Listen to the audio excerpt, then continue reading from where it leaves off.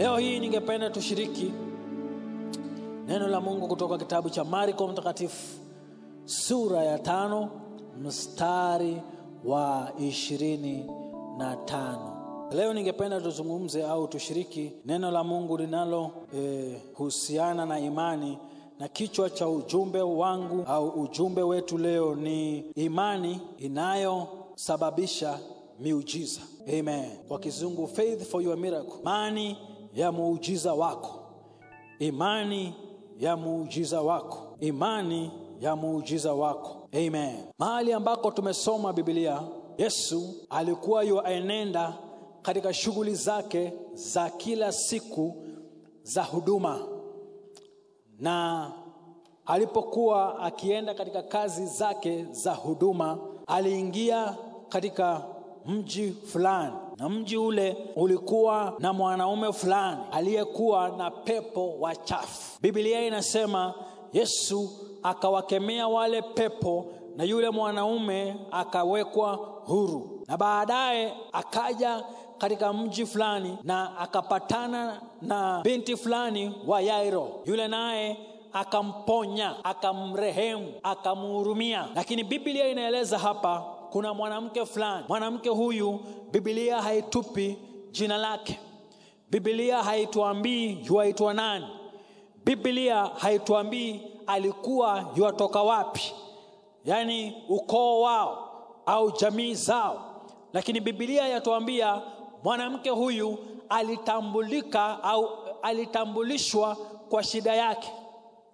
Tunavyojua watu hupenda kuwaita watu si kwa majina yao, lakini kwa ile hali wanayopitia. Wakasema huyu ni kipofu Bartimayo, huyu ni kiwete Kimani, huyu ni kiziwi Rose, huyu naye ni yule yuko na kansa anaitwa Otieno, huyu naye ni yule mwenye kifua kikuu anaitwa Zakayo. Sasa mwanamke huyu Biblia haitupi jina lake, lakini inatuambia shida aliyokuwa nayo. Watu walimjua kwa hiyo shida. Shida yake ilikuwa nini? Mwanamke huyu alikuwa yuatokwa na damu kwa muda wa miaka 12. Tunavyojua gonjwa wowote ukikaa zaidi ya wiki moja au majuma mawili unaanza kukusumbua. Kama wewe ni mtu ambaye unajipenda na unapenda afya na unapenda kufanya kazi na unapenda kufanya shughuli zako mwenyewe bila kutatizwa, basi itakuwa ni ngumu sana kuwa unafurahia ile hali ya kuwa na ugonjwa na hauendi kutibiwa. Sasa Biblia pia inaeleza kwamba mwanamke huyu dhidi ya kuwa na ugonjwa wa kutokwa na damu miaka 12, Biblia inaelezea zaidi kwamba alienda kwa madaktari wengi sana na waganga. Biblia ya Kiswahili yangu inasema aliwaendea waganga wengi, lakini hakufaulu, hakufanikiwa. Unajua watu wanapogonjeka huwa wanatafuta njia nyingi sana za uponyaji. Watu huenda kwa waganga wa mitishamba, wengine huenda kwa madaktari mitaa, wengine huenda kwa madaktari waliohitimu na kusomea udaktari na mambo ya madawa na utafiti na wanaenda na utibabu. Kwa hivyo wanaenda katika hospitali yaliyotambulika na serikali na wanatibiwa pale, au ugonjwa wao unatafutwa na wanapatiwa madawa za kutibu. Kumbuka nimesema madaktari watafanya utafiti, watajua ni ugonjwa upi, lakini pia watakupa dawa za matibabu, si kusema za kuponya. Sasa huyu mwanamke alitumia pesa zake nyingi sana na aliteseka na kusumbuka. Biblia ya Kiswahili inasema alisumbuka na akatembea na akapoteza pesa zake akiwaendea waganga. Je, wende kawa unatafuta muujiza? Mimi nakupa ushauri, usiwaendee waganga. Kwa nini? Ni wanadamu wanaotumika na shetani kufanya kazi chafu ya kuharibu na kuua na kuangamiza. Narudia, usiende kwa waganga. Usiende kwa waganga na madaktari wa mitishamba wanaotumia mizimu na sarakasi na tambiko wakisema kwamba wanaponya watu. Uponyaji wa kweli uko ndani ya Yesu Kristo. Tukiangalia hapa, huu mwanamke dhidi ya kuwa na ugonjwa, na alijua ana ugonjwa kwa muda mrefu. Jambo la pili, amepoteza pesa nyingi na muda, na afya yake bado inaendelea kudhoofika. Jambo la tatu, mwanamke huyu alichukua hatua. Amen. Mwanamke huyu alitaka muujiza wa uponyaji ili aache kuvuja damu, aache kutokwa na damu kwa miaka 12. Sasa yeye, maandiko yanasema alichukua hatua. Hatua ipi? Alisikia. Alisikia habari zake Yesu Kristo. Amen. Unajua, uende ukawa unatarajia Mungu kwa muujiza fulani. Uende ukawa unatarajia Mungu kwa uponyaji. Uende ukawa unatarajia Mungu kwa karo ya shule. Uende ukawa unatarajia Mungu kwa muujiza wa kazi. Uende ukawa unatarajia Mungu kwa muujiza wa mtu akuchumbie au akuoe. Uende ukawa unatarajia Mungu upandishwe cheo mahali ambako unafanya kazi.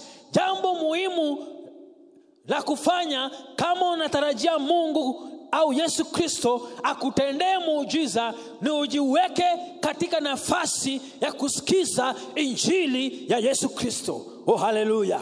Unajua injili ni za aina nyingi. Watu wanaohubiri ni wa aina nyingi. Jamaa mmoja alikuja juzi akaniambia, nimekuwa katika kanisa fulani miaka sasa 16 na nashangaa hali yangu na ya jamii yangu imeendelea kuzoroteka. Sasa mimi naona nikitoka katika ile kanisa mchungaji wangu atanilaani, kwa sababu yeye hulaani watu na wanapata mikosi. Sikukosea nilipomwambia basi inakaa mchungaji wako ni mchawi, kwa sababu mtu hawezi kutoka kanisani ukamlaani. Kama unasema haujasaidika na umekaa kwenye hiyo kanisa miaka 16, basi nitakuambia hivi. Jambo la kwanza, iende kawa hujaokoka. Ndugu akaniambia, nimeokoka ese. Nimeokoka, nampenda Yesu kama Bwana na Mwokozi wa maisha yangu. Mke wangu ameokoka. Watoto wetu wanapenda Yesu. Tunasubiri wamkiri kama Bwana na Mwokozi, lakini wanapenda Mungu. Nikamwambia haya basi. Kasoro kama si yako, kasoro ni ya mchungaji wako. Si ya shetani na si ya Mungu, ni ya mchungaji wako. Kwa sababu tunapoangalia shule za kimataifa zile nzuri za nchi, kama Kenya High, Alliance, Lenana, tukiangalia haya mashule, shule nzuri hujulikana ni nzuri kwa nini? Si wanafunzi tu, mwanafunzi amejileta tayari, yuko tayari kusoma. Shule inajulikana ni nzuri kwa sababu ya walimu. Yes, walimu wana majukumu ya kuhakikisha watoto, hata ule mjinga amepita mtihani. Ndio maana yule mwalimu analipwa. Sasa nikamwambia yule jamaa, kwa nini upeleke fungu la 10? Kwa nini utoe sadaka? Kwa nini ujitolee kwenye ile kanisa kama haufaulu? Inamaanisha kuna kasoro na mtu wako wa Mungu. Nilipochunguza nikamuuliza, je, hilo kanisa lilianzwa vipi? Akaniambia mchungaji wetu alikasirika kwa sababu hakupewa cheo afanywe kuwa deacon. Na mke wake hakupewa cheo afanywe kuwa kiongozi wa wamama. Sasa wakakasirika, wakatoka na watu kama 200 wakaanza kanisa lingine. Nikamwambia basi, nyote mko chini ya laana. Nyote mko chini ya laana kwa sababu mwaongozwa na mchungaji ambaye ni muasi. Na mtu ambaye ni muasi akiwa ndiye kiongozi chenyu, mmeingia chini ya hiyo laana. Alistuka sana. Nikamwambia mimi sisemi unifuate, lakini ni wengi sana hapa Kenya wanaoabudu kwenye makanisa ambayo mchungaji wao hakuachiliwa kiuzuri, hakubarikiwa na askofu wake au mchungaji wake. Alitoka tu na hasira akaenda akaanza kanisa, na wengine walianza mita 50. Yaani umeshiriki katika kanisa hili, lakini baada ya kukorofana na mimi unatoka unaanza kanisa mita 50 kutoka mahali niliko. Sasa unaona hiyo ni vita, hizo ni vurugu, Hivyo ndio vitu vinafanya watu wataishi kwenye makanisa kama hayo na hawaendelei. Hata waombewe, hata wafunge, hata wapakwe mafuta kichwa mpaka mguu, hawatabadilika. Kwa nini? Ile si injili ya Mungu. Yule mtu hakutumwa na Mungu kuhubiri injili. Yule mtu ametoka kufanya kiosk, ni kama biashara. Yule mchungaji ameanza kiosk. Ile ni kama kibanda cha biashara. Sasa nikamwambia, ndugu, sikiza, soma Biblia vizuri, uone jinsi Mungu alivyowaita watu wake, watumishi wake, na ujiulize maswali. Je, huyu ninayekaa chini yake ameitwa na Mungu? Kuna matunda ya Roho Mtakatifu ndani yake? Maisha yake yana heshima? Maisha yake yanaonesha upendo? Huyu mtu anajali watu? Lazima ukague huyu mtu aisee. Kama unaona hivyo vitu haviko, wacha. Umedanganyika, umeingizwa box. Na ndio maana anasema ukitoka na kulaani. Utalaanije watoto wako? Utalaanije? Utaendaje wewe ulaani watoto ambao umezaa? Haiwezekani. Maana mimi ni baba, siwezi kuwalaani watoto wangu. Nitawabariki, nitazungumza mema, nitawaombea, nitawakosoa na kwa upendo, kwa sababu na wahitaji, ni wangu, ni watoto wangu. Na wao pia wananihitaji. Sasa ni vyema kukumbuka kwamba mwanamke huyu alienda sehemu ambayo alijua atasikia habari za Yesu Kristo. Amen. Na habari za Yesu ni nini? Yesu ni mwokovu. Yesu ni mwokozi. Yesu anaponya. Yesu Kristo anainua. Yesu Kristo anabariki. Huenda ikawa ulianza maisha ukiwa maskini, lakini ukiokoka na umpende Yesu Kristo, jinsi unavyoendelea kutembea na yeye, umaskini hautakuwa sehemu yako tena. Mungu atakubariki, utajiri na mali itakuwa ni sehemu yako. Kwa nini? Kwa sababu yeye aliangikwa msalabani, si kwa sababu tu ya wokovu na uponyaji. Aliwekwa msalabani ili pia wewe upokee baraka za Ibrahimu. Na mojawapo ya baraka za Ibrahimu ilikuwa ni utajiri. Ilikuwa ni mali. Na maanisha nini? Yesu Kristo hakutuokoa tuteseke. Kuteseka ni kwa muda. Nasema kuteseka ni kwa muda. Baada ya kuokoka kuna kuteseka kwa muda, lakini baada ya kuteseka, Mungu akiona umekomaa na anaweza kukuamini au kukudhamini na mali, atakupa mashamba, atakupa magari, atakupa mke mzuri, atakupa mme mzuri, atakupa watoto, atakupa vitu vyote vizuri unavyovihitaji. Kwa nini? Ili umtumikie na umwabudu. Haleluya. Mwanamke huyu alipoponywa hakuenda tena kufanya mambo ya ajabu. Alikuwa mojawapo ya wale ambao walisimama na huduma ya Yesu Kristo alipoenda kuhubiri injili. Unanisikia ese? Kwa nini Mungu akuponye? Kwa nini Yesu Kristo akuponye? Juzi mzee mmoja alinipigia simu kutoka Embu. Akasema, nimekusikia mtu wa Mungu kwenye redio, Biblia husema, na nimesikia ukihubiri ukasema kuna jamaa alikupigia simu ukamwambia, akikuuliza umuombe. Ukamwambia, mimi siwezi kuombea, manake mahali nasikia unaongea ni kama uko kwenye kilabu unalewa. Sasa mimi nikuombee na wewe ni mlevi? Nikuombee Mungu akuponye? Mungu atakuponya alafu uendelee kufanya usharati? Sababu yule jamaa alikuwa amesema ni muombe, alikuwa sehemu zake za kiume hazifanyi kazi, mashini kaput.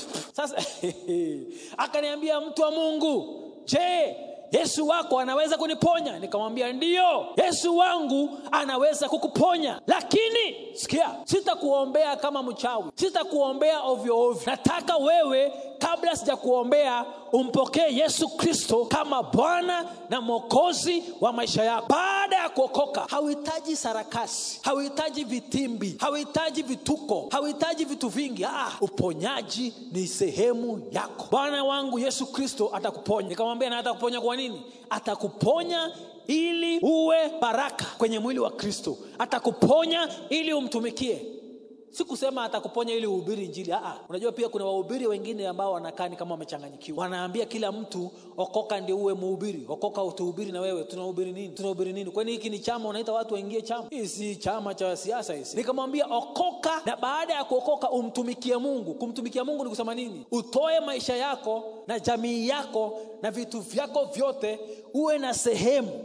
Unasema mimi Mungu amenipa masaa 24, masaa mawili. Kwa hiyo masaa ya 24 nitayatoa nimtumikie Mungu. Nitayatoa nitafute uso wa Bwana. Nitayatoa nimshughulikie Yesu Kristo. Niimbe, nisifu, nipanguze kanisa, nifanye kazi ya Mungu kanisani. Kwa nini? Yeye amenipa masaa 24. Kwa hivyo masaa mawili na dakika 40 ni fungu la 10 kwa Mungu. Sasa huyu naye akapiga simu akasema nasikia vibaya. Naumia. Nikamwambia hata kama unaumia sikiza. Sitakuombea uende ukafanya ujinga. Nitakuombea tu kama utaniahidi baada ya kuokoka sasa unaweza kumtumikia Mungu. Na nikamuongoza kwa njia hiyo. Sasa huyu mwanamke na yeye alisikia habari za Yesu Kristo. Injili zinazohubiriwa ni za aina nyingi sana. Leo hii watu wana shida, watu wana magonjwa, watu wana ukosefu, watu wana ufukara, watu wana kuonewa kazini. Leo hii lazima wanawake wanateswa sana, wanaonewa na shetani.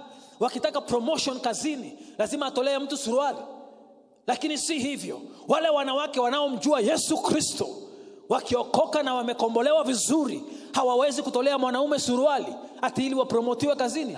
Watakataa. Nasema watakataa. Mwanamke yote ambaye ameokoka vizuri akiambiwa na bosi wake toa suruali ili unifurahishe nami nitakupromote, atamwambia usinipromote. Sijali, usinipromote. Kuna Mungu aliye juu mbinguni ambaye namheshimu, ambaye namwabudu, na hata wewe usiponipromote yeye atanipromote. Nasema yeye atanipromote. Nasema Yesu wangu atanipromote. Mwanamke mmoja akanipigia simu akaniambia mimi nimeteswa sana na mdosi wangu. Anasema nisipomtolea suruali na nimfurahishe basi kazi itaisha. Nikamuuliza na wewe umeolewa? Akaniambia nimeolewa. Lakini sasa nitafanyaje? Hata kama nimeolewa bosi wangu ananilipa shilingi nyingi. Shilingi 50 ndio mshahara wangu. Sasa nitapoteza kazi ya 50,000 ati kwa sababu nimeolewa. Nikamwambia sikiza, sababu unaongea kama mjinga. Unaongea kama mjinga. Sasa utaniambiaje hivyo na wewe ni mchungaji? Nikamwambia nakwambia unaongea kama mjinga. Imani yako usiweke kwa mdosi. Weka imani yako kwa Yesu Kristo aliye hai. Na nikamwambia sikiza, kama unatoaga fungu la 10, tithe. Kama unatoaga fungu la 10 na unamtumikia Mungu kwa kweli na unaishi maisha matakatifu, mtu asikutishe na kukufuta kazi. Mtu asikutishe na kukufuta kazi. Waliookoka na wanapenda Mungu na wanaishi kwa njia zilizo sawa, hata ufutwe kazi na shetani fulani, Mungu atakufungulia njia. Nasema Mungu atakufungulia njia. Nasema Mungu atakufungulia njia. Yes. Na wadosi kama hao naomba waishe, wafutwe kazi, wasame. Wasame kwa sababu kisheria yale ni makosa. Yule mwanamke angepiga ripoti kwa polisi na kuwe na evidence au kuwe na ushahidi kwamba yule mdosi anafanya hivyo, anafaa kuchukuliwa hatua. Anafaa kuchukuliwa hatua sababu yule ni mdosi gaidi, ni mkora, ni mtu asiye mzuri, kwa sababu wanawake ambao hawajaolewa ni wengi. Kwa nini uende kuchukua mtu ambaye ameolewa? Inamaanisha yule boss hana akili mzuri, amechanganyikiwa ese. Sasa pointi ya pili ya huyu mwanamke, baada ya kusikia habari zake Yesu Kristo, mstari wa 28, mwanamke huyu alijizungumzia mwenyewe moyoni. Kama unatarajia Mungu akuponye, lazima ujisemee wewe mwenyewe moyoni. Je, ni nini unachosema wakati uko peke yako? Ni nini mawazo yako, akili yako, moyo wako huwa unasema maneno yapi wakati uko kwenye shida? Wakati unamwamini Mungu akufanyie muujiza, je, maneno yanayotoka kwenye kinywa chako, maneno unayotafakari ni maneno ya aina gani? Mwanamke huyu alikaa chini nyumbani akasema, nimesikia habari za Yesu. Nimesikia jinsi anavyoponya na halipishi. Haleluya.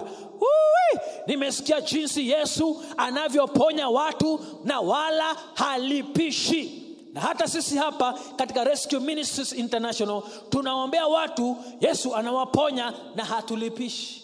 Hatulipishi hata sumni. Kwa nini? Yesu alisema mmepokea bure, toeni bure. Mmepokea nguvu za Mungu bure, toeni bure. Mmepokea upako bure, toeni bure. Sasa na sisi hapa hatulipishi. Mwanamke huyu alisikia habari za Yesu Kristo na akajiambia ndani yake, nikichukua hatua, niende niguze vazi lake, nitapona.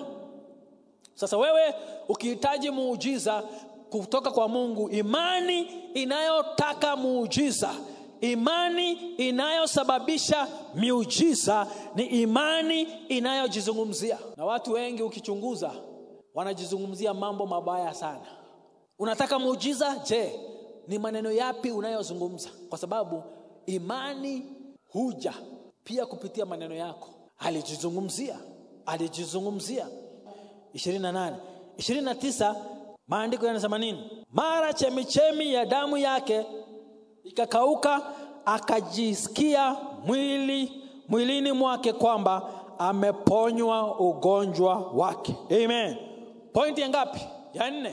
Imani inayosababisha miujiza ya kiungu ni imani inayofanya yule ambaye anaamini asikie kazi ya Mungu imeanza kufanya kazi ndani yake. Mwanamke huyu alikuwa na chemichemi ya damu, alikuwa yuvuja damu, alikuwa yutokwa na damu.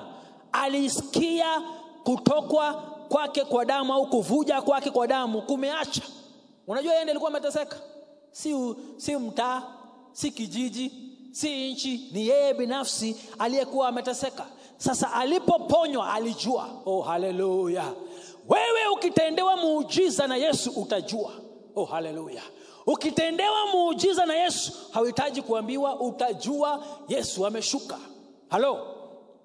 Muujiza unapofanyika, Yesu hujua kwamba nguvu zake zimetoka na zikaenda kufanya kazi inayostahili. Kwa mfano, kwa huyu mwanamke ilikuwa ni uponyaji. Na kwa sababu Yesu alikuwa na wao kiasili, alikuwa pamoja na wao kimwili, alikuwa pamoja na wao uso kwa uso, alihisi nguvu zimemtoka kwa sababu mwanamke huyu aliguza vazi lake. Amen. Akaona kwamba msongamano wa watu ni wengi na watu wamemkaribia sana, na wale wanafunzi wake na mitume wamemzingira, huenda ikawa ni ngumu kumgusa. Lakini kwa imani mwanamke huyu akagusa vazi la Yesu na akapona. Na hapo ndio nikasema hata leo hii Yesu leo hii anafanya kazi ya uponyaji na ukombozi kupitia watumishi wake. Lakini bure, hatulipishi hata sumni. Lakini wale ambao wameponywa, narudia, wale ambao wameponywa au kukombolewa au kuokolewa, wana jukumu ya kusimama na injili hii ya kweli na pesa zao. Kwa nini? Wasiposimama na injili hii ya kweli na pesa zao, kuna watu watasupport injili feki na wahubiri feki, na watawachezea watu akili. Juzi mwanamke fulani amenipigia simu na akaandika SMS, so si kitu inafichika. Akasema rafiki yake alitishwa 50,000 ndio aombewe apone ukimwi, lakini hakupona, alikufa. Nikamwambia mbona mkatoa pesa? Biblia haijasema utoe pesa ndio upone. Biblia inasema utoe kwa furaha, kwa hiari yako, utoe kwa kupenda kwako. Amen. Na Mungu achotwi, Mungu ahongwi ese. Mungu ahongwi. Toa sadaka kwa sababu wampenda Mungu. Toa sadaka. Ni vibaya kutoa mbegu ya imani? Unajua mbegu imeharibiwa na wahubiri feki, lakini mbegu ni muhimu sana. Mimi hutoa mbegu. Mbegu ni kumaanisha nini? Nimetoa sadaka fulani nikiwa na tarajio fulani au hitaji fulani, na naamini Mungu kwa imani kupitia hiyo sadaka ambayo nimeita mbegu, nikiipanda kwenye maisha ya mtu wa Mungu itanizalia muujiza fulani. Hiyo hufanya kazi, inafanya kazi. Iko kwenye Biblia. Amen. Iko kwenye Biblia. Sasa kijana huyo akapona, shetani akaaibika, Mungu akatukuzwa, na mimi nikawa na imani zaidi kwamba Mungu anaweza kutumia nguo zangu, anaweza kutumia nguvu za Mungu, zinaweza kupita kwenye vitambaa. Paulo mtume alihubiri akiwa amejifunga vitambaa kwenye mwili, na vile vitambaa baada ya Paulo kuhubiri vilikatakatwa visehemu. Watu walipopelekewa, maandiko yanaashiria vizuri, waliponywa, mapepo yalitoka, walikombolewa, waliwekwa huru. Kwa nini? Kwa sababu ya imani ya Yesu Kristo. Yes. Si vitambaa. Vitambaa vina nguvu. Kama vitambaa vina nguvu, si nguo zetu ni za vitambaa. Mbona watu wana nguo na bado ni wagonjwa? Yesu akamwambia, binti, imani yako imekuponya. Nenda kwa imani upone kabisa ugonjwa wako. Sikuona Yesu akimlipisha. Sikumuona Yesu akimwambia, kwa sababu nimekuponya, sasa leta gari lako, au leta shamba, au leta mshahara wako nusu tugawane. Yesu alimponya bure, kwa sababu injili ya Yesu Kristo hailipishwi. Na wahubiri wanaolipisha miujiza, ishara na maajabu, au kulipisha maombi, ni wahubiri mikora. Those are crooks. Ni watu ambao si wema, si watu wazuri. Msiwafuate na msiwasikize kwa jina la Yesu Kristo. Lazima imani yetu iwe ndani ya Yesu Kristo na utendaji kazi wake. Lakini pia ni vizuri baada ya kuokoka na kuponywa, tusimame na injili ya kweli. Mtu aseme amen. Sasa basi tunamalizia mafundisho yetu ya leo hapo. Chochote unachomwamini Mungu akufanyie, atakufanyia kama utasikia neno, na neno la Mungu likae ndani yako na lifanye kazi. Nasema hivi, lifanye kazi ndani yako, ulitafakari usiku na mchana. Jinsi unavyokula vyakula vya kawaida, hivyo vyakula vinasaidia mwili wako upate nguvu. Unavyoendelea kusoma Biblia kila siku, neno la Mungu, mwili wako wa ndani, mtu wa ndani, roho yako itakuwa na nguvu, na utaweza kuvuta miujiza na ishara na maajabu kutoka kwa Mungu. Amen. Nimesema neno la Mungu ni chakula cha kiroho. Na unapoendelea kukaa chini ya mafundisho ya kweli na kusoma na kusikiza injili ya kweli, uende ukawa unafikiria hakuna kitu kinafanyika, lakini kwa muda utagundua kwamba maisha yako yamebadilika. Maisha yako yamebadilika, na wewe mwenyewe utasikia ndani maisha yako yamebadilika. Kama ni muujiza wa ugonjwa, Mungu atakuponya. Kama ni ndoa, Mungu atairejesha. Kama ni kazi, Mungu atakupa promotion. Kwa sababu gani? Promotion haitoki kusini au kaskazini. Biblia inasema promotion inatoka kwa Mungu. Amen. Mungu awabariki sana. Sisi ni Rescue Ministries International. Tuko hapa Ruiru. Tupigie simu kwa namba zifuatazo: Safaricom 0721 870 Safaricom 0721 870 Airtel, wale wana Airtel, namba yetu ndio hii 0734870147. Utagundua kwamba ya Airtel ni kama ile ya Safaricom, tofauti ni namba za kwanza tu 3. 0734870147. Paybill yetu namba ni 57161. Narudia, paybill namba yetu kwa wale wanataka kutoa sadaka na wale wanataka kutoa fungu la 10 au mbegu au nadhiri au kipawa chochote. Paybill namba yetu ni 57161. Account utaandika kama ni offering, tithe, seed, evangelism, chochote, uinjilisti, sadaka, kile utaongozwa na Mungu, andika hapo, itafika kwenye hiyo account. Mungu atakubariki sana. Ni vyema utuombee katika maombi yako kila siku. Tukumbuke kwa maombi, na pia usimame nasi kadri na uwezo ambao Mungu amekupa, na Bwana akubariki sana.